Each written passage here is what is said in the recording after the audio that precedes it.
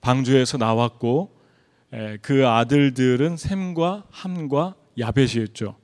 그래서 이 세 명의 아들로부터 인류가 땅에 시작이 다시 되는데 노아가 농사를 시작했고 포도나무를 심었습니다. 근데 포도주를 마시고 취해서 그 텐트 안에서 몸이 벌거벗었음에도 불구하고 그걸 몰랐죠. 그런데 이것에 대해서 노아가 의도적으로 술을 만드는 것인가 아니면은 어떻게 하다 보니까 그냥 포도 농사를 짓고 그게 발효돼서 먹어서 술에 취했는가, 그거에 대해서 우리가 궁금해지고 의문점을 가질 수 있죠. 근데 신석기 시대 이란의 자그로스라고 하는 지역에서 최초의 포도주를 제조한 증거가 나왔다고 합니다. 고고학자들이 그곳에 이제 그 통 안에 그 포도 찢기가 남아 있는 단지를 발견했는데 그게 이제 의도적으로 포도주를 제조한 그런 증거였다라고 말씀을 기록을 하고 있어요, 고고학자들이. 근데 그것이 6천년기 후반 것으로 추정됩니다. 그러니까 6천년이라고 하면은 노아의 시대와 비슷하게 되죠. 노아의 시대와 노아가 창세기의 사람이니까 따라서 노아가 포도주를 만들었을 가능성을 배제할 수 없다. 그러니까 포도 농사를 짓다가 어떻게 이렇게 맛을 보니까 그게 좋았고 또 그게 정신을 흐리게 하면서 이렇게 취하게 하는 걸 보고 이제 포도주를 만들었을 거라고 그렇게 생각이 됩니다. 그런데 여기에서 우리가 한 가지 이 노아 창세기를 쭉 보면서 생각해 볼 것은 노아가 많은 체험을 했죠. 그러니까 하나님께서 노아가 당대 의인이었고 하나님과 동행했고 그래서 하나님이 방주를 만들어라 그랬어요. 그래서 그 비밀을 알고 120년 동안 방주를 만들었고 또 사람들에게 그 사실을 전했습니다. 신약 성경에 보면, 유다서에 보면. 그리고 그 노아와 노아의 가정이 다 방주로 들어가서 그 이제 문을 닫아야 되는데 너무 큰 문이니까 노아가 못 닫았죠.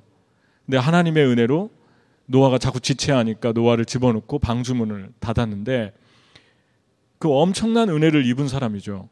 그리고 150일 되던 날에 이제 점점점 40일 동안 물이 내렸던 물이 점점 줄어들기 시작했고 1년 10일 동안 방주에 있었는데 그 방주가 물에 빠지지 않고 계속해서 떠다녔죠, 물에. 그거 자체가 하나님의 은혜였고 하나님의 은혜로 방주에서 나오게 됩니다. 근데 이 사람을 생각하면 어마어마한 하나님의 은혜를 입은 사람이죠. 특별한 하나님의 사람이죠. 그러니까 선택을 받았고 누구보다도 신실하게 살았고 그리고 두 눈으로 하나님이 120년 전에 약속한 일을 말씀하신 것을 이루시는구나를 목격한 사람들입니다. 그런데 그 노아가 술에 취했다는 것을 우리가 기억해야 되는 거죠. 그러니까 우리는 하나님을 따르면서 과거에 하나님 은혜도 체험하고 또 내가 정말 어려운 상황에 있을 때 하나님께서 길을 내주시고 또 기도를 응답해 주시고 또 좋은 사람들을 보내주셔서 만나게 해주시고 뭐 그런 일들을 많이 경험하면서 은혜를 입고 사는데 그것이 우리의 영적인 영적인 건강 또 하나님을 향한 마음을 붙잡아주지 못한다는 거죠. 다시 말하면 그런 엄청난 은혜를 체험하고 그 시대의 영웅, 믿음의 영웅으로 칭송을 받는 사람이라고 할지라도 시간이 지나면서 깨어있지 못하면 이렇게 한순간에 무너질 수 있다. 그것을 우리에게 메시지를 주고 있습니다. 노아가 완벽한 사람이었다라는 것은 죄가 하나도 없었던 사람이었다가 아니라 하나님하고 그 당대에 계속해서 동행하려고 나갔던 그런 사람이었다는 거죠. 근데 그렇게 어마어마한 은혜를 입었는데 그 사람이 이 술을 마시고 한순간에 그냥 수치를 당하는 그러한 모습을 보게 됩니다. 우리가 예수 믿고 구원받고 은혜를 입었죠. 많은 은혜를 하나님께 입고 살고 있죠. 그런데 시간이 지나면서 구원받고 감격하는 걸로 그냥 그걸로 가만히 있으면은 안 된다는 것입니다. 계속 깨어 있어야 된다. 깨어 있지 않으면 한순간에 우리도 노아처럼 수치를 당하고 전락할 수 있다. 그것을 지금 성경이 말씀하죠. 에베소서를 제가 참 좋아하는데 바울이 옥에 갇혔을 때 썼거든요. 에베소서가 총 6장으로 되어 있는데 그 에베소서 1장의 주제는 하나님이 너희를 선택하셨다. 창세전에 택하셨다. 하나님의 찬양을 부르게 하기 위해서 선택하셨다. 두 번째 2장에서는 너희는 공중 권세 잡은 자의 자녀였다. 그러니까 사단에게 종이 되어서 질질 끌려다녔던 사람이었다. 그러나 하나님의 은혜로 너희가 구원을 입었다. 그래서 예수님의 십자가의 희생으로 구원을 받았다. 3장은 이 엄청난 복음을, 사람을 바꾸는 이 복음을 전하기 위해서 내가 선택을 받았다. 그리고 바울이 말하죠. 나는 옥에 갇혔다. 복음을 전하다가. 나를 부끄러워하지 말아라. 그 다음 4장에서는 이러한 복을 너희가 받았으니까 다시는 옛사람으로 돌아가지 말고, 그래서 그런 표현이 많이 나오죠. 옛사람을 벗어버리고 복음에 합당한 삶을 살고 성령을 근심하게 하지 말아라. 그런 말씀하죠. 그 다음 5장에서는 빛의 사람으로 살아라. 술 취하지 말고 성령의 충만함을 받으라. 그래서 세월을 아껴라. 그래서 세월을 아끼라는 말과 술 취하지 말고 성령 충만함 받으라는 말이 붙어 있어요. 그럼 왜 세월을 아끼는 것이, 성령 충만한 것이 왜 세월을 아끼는 것이 됩니까? 성령 충만하면 하나님이 나에게 원하시는 삶을 알 수 있고 그 삶을 살다 보면 세월이 허송세월을 보내지 않는다는 거죠. 그런데 내가 이 땅에 존재하는 것 자체를 잘 모르고 또 무엇을 위해서 내가 살아야 되나를 모르면은 하루하루를 그냥 허비하게 되죠. 탕자처럼 허랑방탕하고 그냥 돈 있으면 쓰고 시간도 아무렇게나 쓰고 그리고 그냥 그냥 즐기고 쾌락을 누리고. 그런데 성령 충만함을 받으면 하나님이 왜 나를 여기 있게 했는가? 하나님이 왜 나에게 이런 일을 하게 하셨는가? 왜 하나님이 나를 뉴욕으로 부르셨는가? 그러한 것들을 알게 되니까 세월을 아끼게 되죠. 그래서 정확하게 표적을 맞추는, 하나님, 죄라는 말이 하마르티아라는 히브리어는 표적에서 벗어났다거든요. 화를 쐈는데 표적에서 벗어났다. 그러니까 죄가 이게 행동으로 지은 죄, 그런 죄보다 더 근본적인 죄는 하나님이 저와 여러분을 향한 표적을 맞추고 싶은 어떤 타겟이 있는데 그것을 못하면, 벗어나면 그게 죄인 거죠. 그걸 알려면 그럼 내가 무엇을 타겟해서 살 것인가, 어떤 표적을 향해 타겟해서 살 것인가, 그걸 알면 세월을 아끼게 되죠. 하나님 뜻대로 살게 되죠. 그걸 알려면 어떻게 됩니까? 성령 충만함을 받아야 된다.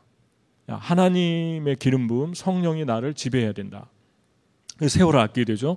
6장은 이렇게 세상에서 옛삶이 아닌 새로운 삶을 살려고 할 때 영적 전쟁이 있다.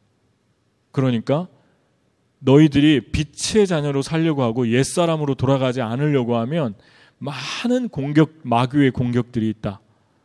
너희들 다시 옛삶으로 돌아가게 하려고 너희들이 빛을 발하면 많은 사람들이 너희들 때문에 하나님께로 돌아오게 되고 변화되게 되니까 그것을 못하게 하려고 너희들을 타겟해서 엄청난 유혹이 있다. 그게 영적 전쟁이다. 마귀의 괴계를 패하기 위해서 너희들은 영적인 갑옷을 입어라. 전신갑주를 입어라. 로마 군인들이 입었던 거죠. 그래서 뭐죠? 그 7가지 나오죠. 구원의 투구를 쓰고 진리의 허리띠를 띠고 의의 방패를 붙이고 성령의 검을 갖고 복음의 신발을 신고 평안에 예배한 것으로 신을 신고 그 다음에 무시로 깨어 기도하고 믿음의, 아까 했잖아. 믿음의 방패, 믿음의 방패를 오늘 디모데가 없어서 우리 아빠가 디모데를 어디다 떼놓고 왔어요. 디모데가 없어서 아주 오래간만에 보는 표정이에요. 그런데 그래서 그런 전신갑주를 입으라고 합니다. 이 말은 무슨 말이냐면 너희가 구원받고 주님의 은혜를 입었는데 가만히 있지 말아라. 가만히 있으면 너희가 사단에게 타겟이 되고 또 다시 옛사람으로 자꾸 돌아간다. 유혹의 욕심을 따라서 자꾸 옛사람으로 돌아가려고 하는 본성이 너희 안에서 일어나니까 적극적으로 하나님께 나가라. 그리고 적극적으로 반응해라. 그런 삶을 살라고 지금 우리에게 말씀하는 거예요. 그렇지 않으면 뭐 옛사람으로 돌아가지 말라 이런 얘기 할 필요 없잖아요. 그냥 가만히 있으면 돼. 예수 믿고 가만히 있으면 돼. 뭐 그러면 되지. 가만히 있어도 다 돼. 천국 가고 이러면 되는데 바울이 왜 자꾸만 반복해서 옛삶으로 돌아가지 마라. 전신갑주를 취해라. 빛의 자녀처럼 행하라. 왜 그렇겠습니까? 가만히 있지 말라는 것입니다. 주님께 나가고 깨어있고 그냥 정체되어 있지 말아라. 정체되어 있으면 노아처럼 결국은 마지막이 수치를 당하고 무너질 수 있다. 저도 마찬가지고 여러분도 마찬가지죠. 과거에 대단한 은혜를 체험했어도 무너지는 건 그냥 한순간인 것 같아요. 그러니까 노아가 성경에서 완벽한 사람이었다. 많은 분들이 노아를 사랑하죠. 노아라는 이름을 짓고 아기 나면. 그런데 노아는 쓰러졌었다. 이걸 우리가 성경에서 주목해야 됩니다. 여러분, 여러분이 지금 매 순간 깨어 있습니까? 그리고 성령의 삶을 구하고 있습니까? 뉴욕의 삶은 매 순간 깨어 있지 않으면 안 되는 삶이죠. 매 순간 깨어 있지 않으면 안 되는 삶이죠. 깨어 있으면 또 사단이 틈타고 또 유혹이 우리에게 다가오고 그러다 보면은 자꾸만 옛삶으로 돌아가게 되고 그렇습니다. 누구도 장담할 수 없어요. 어떤 성자도 장담할 수 없다. 그러니까 순간순간 하나님께 성령의 인도를 구하며 나가는 것이 중요하다. 할렐루야. 그것이 되게 중요하다.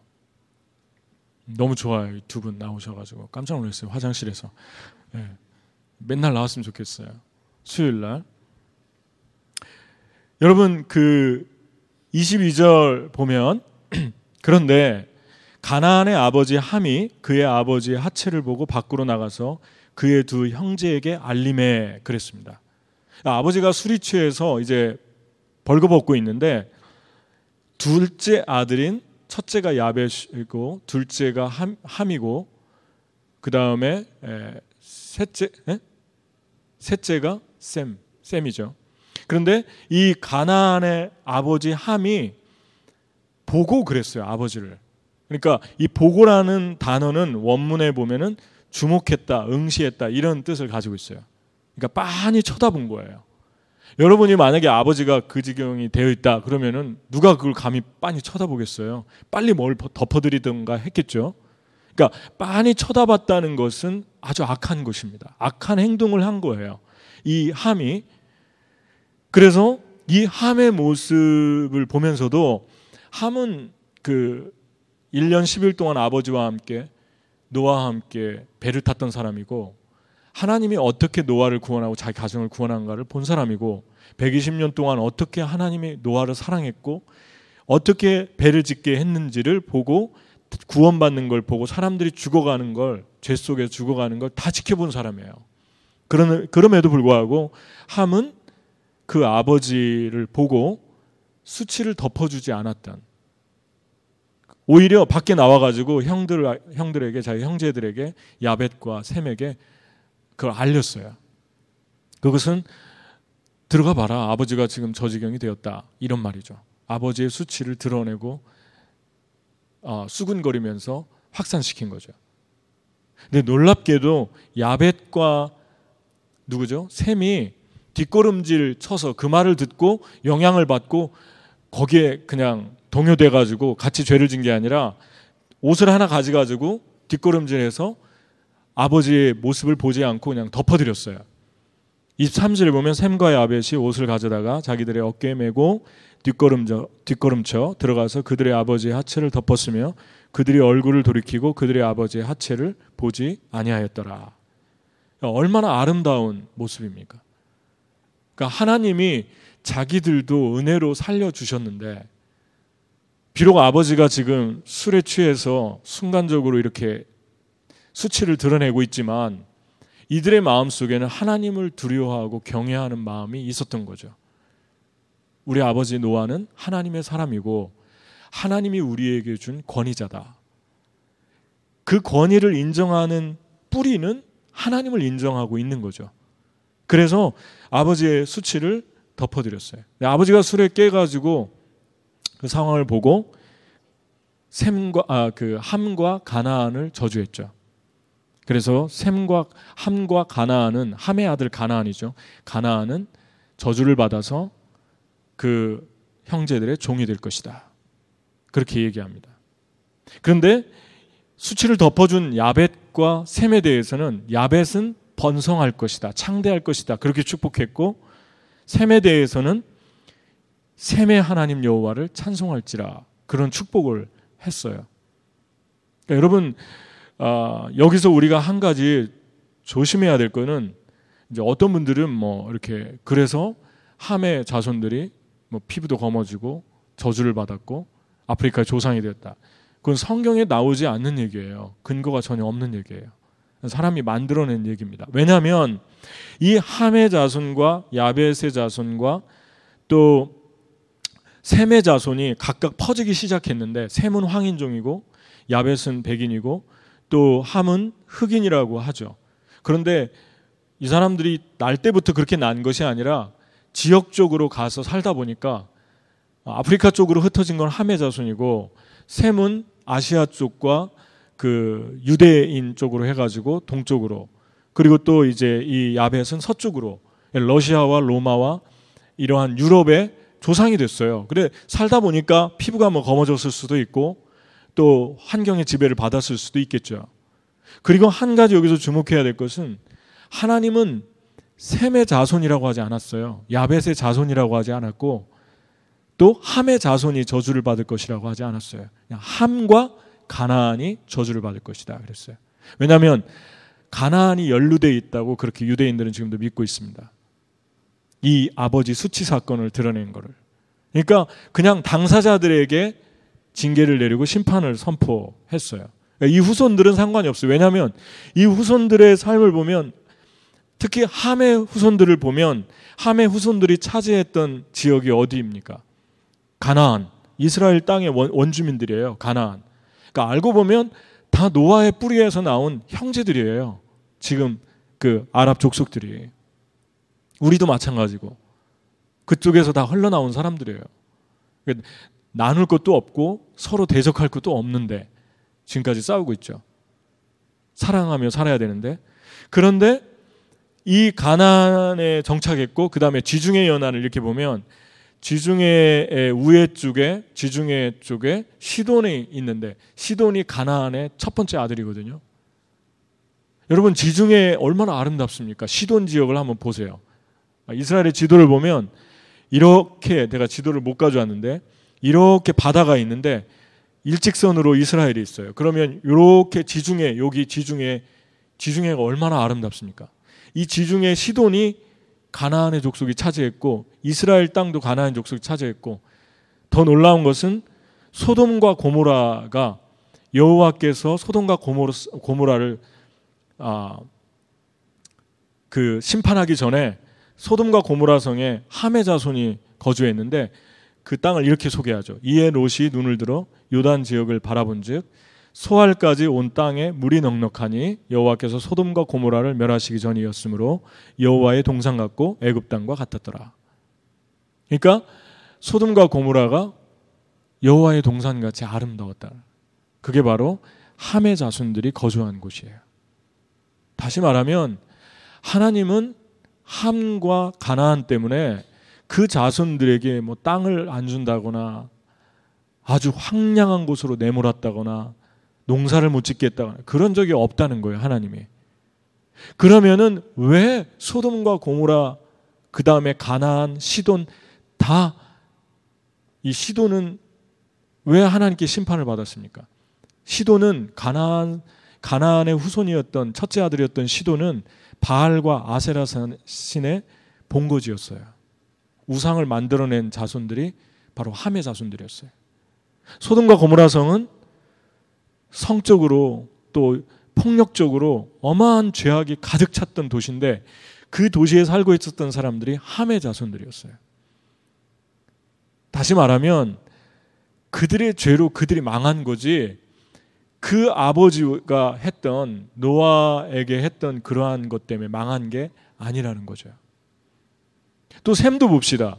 셈이 받은 복은 어떤 분은 영적인 복이다 그래요. 왜냐하면 여호와 하나님을 찬양해라 그랬어요. 셈은 황인종인데 여러분 셈의 족속들은 그러면 다 하나님 찬양하고 다 잘 됐습니까? 이스라엘의 첫 번째 왕 사울 같은 사람은 버림받았잖아요. 선택받았다가도 교만해가지고. 그리고 압살롬도 마찬가지고 역대 왕들도 우상 숭배했던 왕들은 다 망했잖아요. 다 셈의 자손인데 만약에 노아의 저주가 노아의 축복이 그 자손들까지 효력을 미쳤다면 그냥 다 잘 됐어야죠. 한 사람도 빠짐없이. 무엇을 말하고 있는 것입니까? 아무리 내 부모나 내 형제나 내 조상이 하나님을 떠나고 우상을 숭배하고 정말 하나님이 미워하는 삶을 살았어도 그 자손이 본인들이 하나님을 찾고 하나님을 가까이 하고 깨어서 살려고 하고 성령으로 살려고 하고 세상의 쾌락을 쫓아가지 않고 타락하지 않고 빛의 자녀로 살려고 했던 사람들은 다 하나님께서 축복하셨다. 그리고 그들의 삶을 하나님께서 기름 부으셨고 특별하게 빛의 자녀들로 사용하셨다. 그 말입니다. 그런데 반면에 이 아버지의 수치를 드러낸 것처럼 이러한 죄를 지으면서 어떻게 보면 하나님이 사랑하는 종이었고 하나님이 볼 때 이쁘진 않았겠죠. 노아가. 그렇지만 하나님께서 선택한 사람이었고 하나님의 권위자였는데 그 권위자의 그 수치를 완전히 다 까부쳐서 그것들을 폭로했을 때 그건 하나님의 치부를 드러낸 거나 마찬가지였어요. 하나님의 눈에는. 하나님은 그렇게 사람을 한 번 쓰다가 버리는 분이 아니에요. 하나님은 한 번 선택해가지고 그 사람이 어떻게 죄를 짓고 넘어졌다고 모른 척하거나 외면하거나 완전히 짓밟거나 그런 분이 아니십니다. 따라서 노아는 하나님의 종이었고 하나님의 권위를 대표하는 사람이었어요. 그래서 그걸 덮어주기를 원했던 거죠. 하나님의 성품입니다.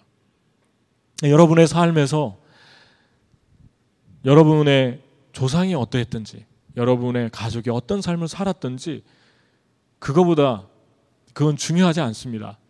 여러분과 제가 하나님을 정말 사랑하면 하나님 정말 따르면서 신실하게 깨어있으면 하나님께서 그런 사람들은 계속해서 붙들어 주신다.